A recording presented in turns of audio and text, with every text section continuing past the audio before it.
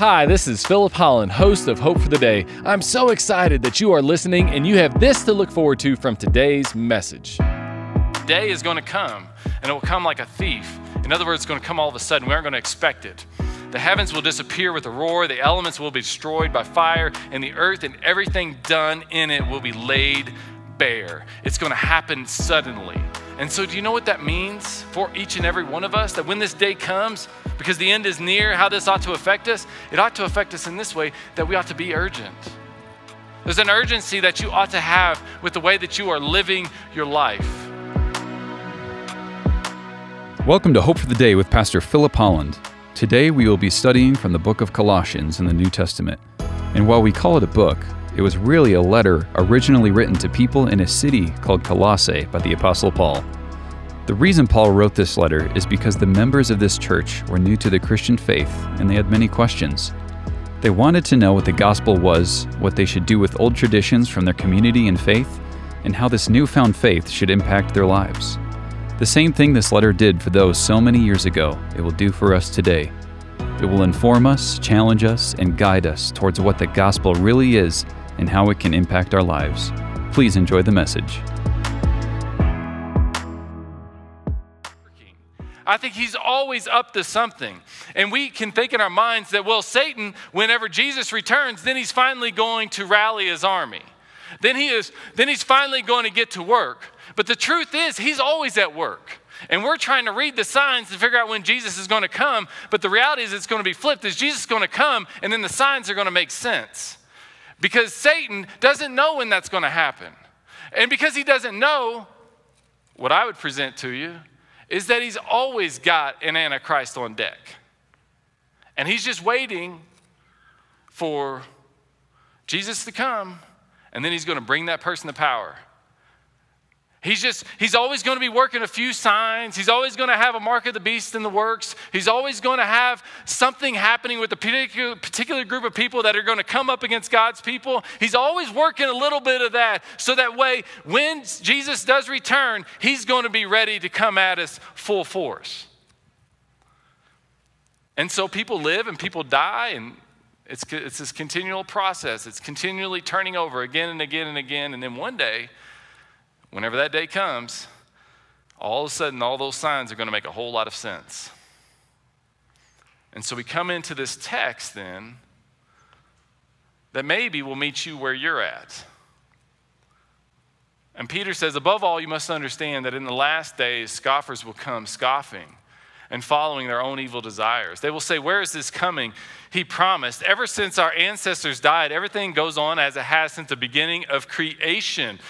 And so people maybe were considering believing in Jesus. People were considering placing their faith in Christ, but now they're not. In fact, they're scoffing. Or maybe there were just some who never had any intention at all in believing in Jesus. Maybe they never even attended a service, and they're just been scoffing, and they just think these beliefs that these Christians have is unbelievably silly. But they deliberately forget. In other words, they knew about what it is that Peter is getting ready to write. They deliberately forget that long ago, by God's word, the heavens came into being and the earth was formed out of water and by water. And by these same waters, also the world at that time was deluged and destroyed. So what he's saying, and if you're a parent or you're a grandparent, you might know what he's getting at here. Essentially what he's saying is that God is going to bring judgment on the world.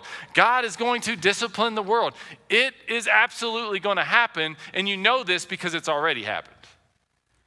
It's like if you tell your child, if you do that again, if you say that again, if you don't obey me, then this is what's going to happen. And then they do whatever it is that they aren't supposed to do, or they disobey in some way, and then you discipline them. You take away the game system. You maybe put them in timeout. You maybe give them a spanking. You do something along those lines, and then all of a sudden, they know you're serious. Hey, if you do this, then I'm going to do this. And what Peter is saying is that God did this, and now he's telling us that one day he's going to do something like this again, but he's not going to do it with water. He's going to do it with fire. By the same word, the present heavens and earth are reserved for fire, being kept for the day of judgment and destruction of the ungodly. But do not forget this, one thing, dear friends, and here is the key text for us. With the Lord, a day is like 1,000 years, and 1,000 years are like a day. This is the end times map that we are talking about. That from our vantage point, we're looking at 1,000 years. 2,000 years, in fact, that Christianity has essentially been with us. But from God's vantage point, it's been 2 days. And we look at 2020 and we think, how, my goodness, can this year ever begin? But with end times math, do you know how long 2020 really was? With this type of a formula that's before us? 86.4 seconds. 86.4 seconds. That's all it was. And it was an eventful 86.4 seconds, to say the least. But that's all it was, is 86.4 seconds.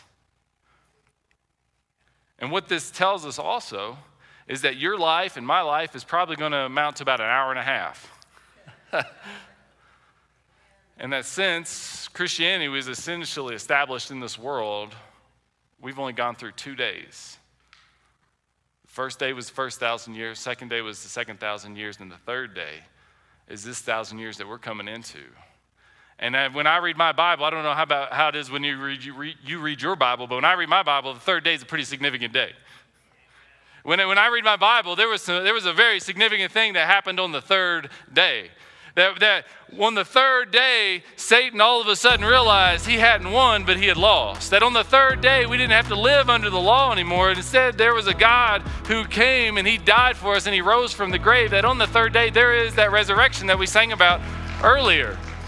On the third day, there is a lot of hope. Thank you for tuning in to Hope for the Day. Our mission is to offer you hope through Christ-centered biblical preaching. We certainly hope that this broadcast is doing just that for you today. You might not know this, but each of these sermons are recorded live at Valley View Christian Church in the Denver metropolitan area. If you live in the city, we'd love to meet you in person. We offer Sunday services at 8 a.m., 9:30 a.m., and 11 a.m. We have programming for children of all ages, dynamic worship, plenty of opportunities to get connected beyond Sundays, outreach initiatives, and much, much more. Do you want to know why we do all that we do? Because so much of our church leadership has had their life changed at a local church. Because it's here that we met Jesus, and He changed our lives, and we want Jesus to change your life as well. So, attend a service at Valley View Christian Church. We would love to meet you personally. We're located just south of Highlands Ranch off of Highway 85, Santa Fe. You can go to our church's website, valleyviewcc.com, for more information. And again, those Sunday service times are at 8 a.m., 9:30 a.m., and 11 a.m. Now, let's get back to our program. And so maybe in the third day, maybe over the course of these next however many years, maybe Jesus is going to come into this world. But in the meantime, how do we not become one of these scoffers? How do we not become somebody who seemingly gives up on taking our faith serious in this time? How do we become somebody who is not just wasting our lives? How do we make the most of this little bit of time that we have left? Because the end is near. It is absolutely near. But from God's vantage point, we don't know exactly when that's going to happen. And so how do we make the most of this time? Well, let's get back to our text, because Peter tells us, the Lord is not slow in keeping His promise, as some understand slowness. Instead, He is patient with you, not wanting anyone to perish, but everyone to come to repentance.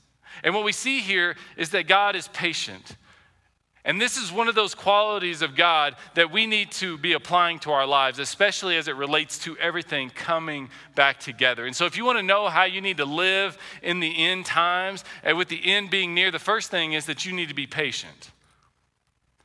And we often look at the challenges, we look at the trials, we see a few seconds go by.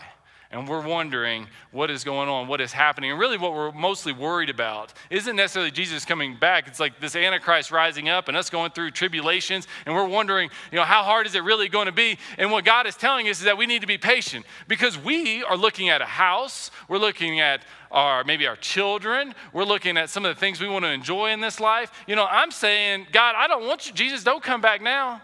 I've had 10 years that I haven't slept. because of kids. And I've got one who I think is about to turn the corner, so please don't give me a couple more years, Jesus, so that way I can get some sleep. And I'm not feeling all exhausted. Come on, Jesus, give me a little longer. But some of us don't feel like that. We're like, hey, let's end this whole thing. But what we forget is that when he comes back, everything's lost. When he comes back, everything is made right. But then that coworker of yours who doesn't believe in Jesus, they're gone. That spouse of yours who doesn't believe in Jesus, they're not going to make it. That parent or that child or that grandchild of yours who doesn't have a professing faith in Jesus, they don't have a chance at that point. And so we have to think about things a little bit more eternally when it comes to being patient. It doesn't mean that we won't have challenges, because we will, but we have to be patient in the midst of them, because God doesn't want anyone to perish. And maybe you've heard, maybe I think I shared this with you a couple years ago, but patience is something that we struggle with. Let me just show you this. We're in a society that struggles with waiting. We send packages by Federal Express, cell phone company called Sprint. Personal finances are managed on Quicken. Company finances are managed on QuickBooks. We schedule our appointments on a day runner. We diet with Slim Fast, and we wear swimming trunks by Speedo. We struggle with being patient. And I just want you to know that this is not God's will for you. This is not what God has intended for your life. He doesn't want you to wear Speedos. That isn't something that he would ever want for you or for anybody that would ever see you. It's just not his plan. But patience is difficult when we go through trials. In this book that was written by a man named Rod Dreher, Live Not by Lies, he talks about some of the direction that he sees things going. And he says in this book, and again, he's prophesying a little bit. He's predicting the future. Nobody really knows. But he says the days of gulags and camps and Christians getting pushed off into camps and different things like that, communism, he said those days are really behind us. He doesn't envision that type of a regime coming in. But what he does envision is this, and you can disagree, but I'll make the point here in a minute where I'm going with this. He calls it a soft totalitarianism. He says you've got things like big tech censorship. That's going to be a challenge for certain perspectives on Christianity. You have economic isolation that can take place if you don't agree or align perfectly with the direction of the government or whoever it is that has oversight of you. You have Christians labeled as threats. That if you're somebody who, and it's not that you're a part of a cult per se. It's not that you're spouting off specific dates that Jesus is going to return, and you're kind of hunkering down in some sort of bunker. That's not what we're talking about here. It's just that you come to church, that you really believe what the Bible says. And he's saying there's going to be a point at which there's going to be a view that you're going to be saw as a religious extremist because you really believe the Bible. And here's my point, is with that coming, it's hard to be patient. But God's point of view isn't your comfort, or even my comfort. And as bad as it might be to say, his priority probably isn't even our freedom of speech, although I want it to be, and I think it's a very important thing that we have it. It seems as though, at least from Peter's vantage point, his priority is that as many as possible don't perish, but come to faith in Jesus. And that leads into the next part that's going to help us to learn how it is that we ought to live in this time. But the day is going to come, and it will come like a thief. In other words, it's going to come all of a sudden. We aren't going to expect it. The heavens will disappear with a roar, the elements will be destroyed by fire, and the earth and everything done in it will be laid bare. It's going to happen suddenly. And so do you know what that means for each and every one of us? That when this day comes, because the end is near, how this ought to affect us? It ought to affect us in this way, that we ought to be urgent. There's an urgency that you ought to have with the way that you are living your life. But it's not just an urgency about you want to get more, you want to go farther, you want to rise higher. It's not that type of an urgency. The urgency that I'm talking about here is, again, an eternal urgency that we have. That when you're thinking about things from an eternal standpoint, now You don't look at somebody as being an annoying coworker who you can't wait to leave or get fired. Instead, you interact with that person and you're thinking, I know you're really aggravated and you're rude and you're disrespectful, but you don't believe in Jesus. And that's my priority here. That's the kind of urgency. But it's hard because we can get comfortable. Thank you for tuning in to Hope for the Day. I hope that this message has been an encouragement to you. I know that it has been to others. You see, it is through the generous contributions of people like you that this ministry can thrive and get God's truth out into the world. I recently received a card from someone who said, "Thank you for these messages on Hope for the Day. They are encouraging and refreshing as we get the opportunity to hear biblically centered teaching that continually points people to Christ." And that is just one of several notes that we have received of those who appreciate the teaching here at Hope for the Day. If you'd like to become a partner of ours, just go to Valley View Christian Church's website at valleyviewcc.com. It's there that you can click on the Give tab, and then you can designate your gift to go to the Hope for the Day ministry. And we would love it if you would partner with us in this way, and I know many others would as well. If you are in the Denver metropolitan area, we wouldn't want you to just be a supporter of ours. We want you to attend one of our services in person to be a part of the experience that we have here at Valley View Christian Church. We offer 3 service times on Sunday at 8 a.m., 9:30 a.m., and 11 a.m. And it's at each one of these services that we record the messages that you hear here on Hope for the Day. Now let's get back to today's broadcast. Yesterday, I have this 3rd grade group of hooligans, otherwise known as boys, who won a basketball game. And going into this, half the team is 2nd graders. And so going into this season, I'm thinking to myself, I just hope we don't get beat by 30 points every game. I just hope, and so, I'm like on edge, and we go into the game, and then all of a sudden, it's a close game. I can't believe it. And then somehow, by the end, we win. And you would have thought those kids won the Super Bowl after they won that particular. It was unbelievable. They were so excited. It was great. But one of the things that my coach has always harped on me about, and it'll be one of the first things that I say to them on Tuesday when we have practice, is don't get complacent. Don't get comfortable. We've got to have urgency because you've still got 5 more games. And just because you won one doesn't mean you're going to win the rest. And maybe you've had some success with your faith. Maybe you've even led someone to faith in Christ. Maybe it's your children, praise God. Maybe it's a spouse or friends or coworkers. But that's the kind of urgency that you have to continue to maintain. We all have to maintain that when you see somebody, you don't see them as an annoyance. You don't see them as an inconvenience, that you see them as a child of God, somebody whose God's Son came into this world and they died for. That when you look at these people, you're saying, I can share something with them that's going to make a difference. When I was 8 years old, I remember somebody seeing that in me and sharing the gospel with me for the first time. And there was a family that lived across the street from us. They were grandparents, and I played with their grandson. It was Betty and Earl Burris, and they were great people. I mean, Betty had a little bit of a temper, but they were still great people. You still be a Christian, have a temper. Nobody's perfect. Anyway, Earl one day says, "Phil, come here." And I come over to his table, and Dustin, come here. And so that was his grandson. And we sat down, and he pulls out this cup. And this was the last place I wanted to be. I wanted to be outside playing. I wanted to go do something. And then he starts talking to me about the Bible. Talking to both of us. And essentially what he says is that you are the cup, you are the clay, and God is the potter.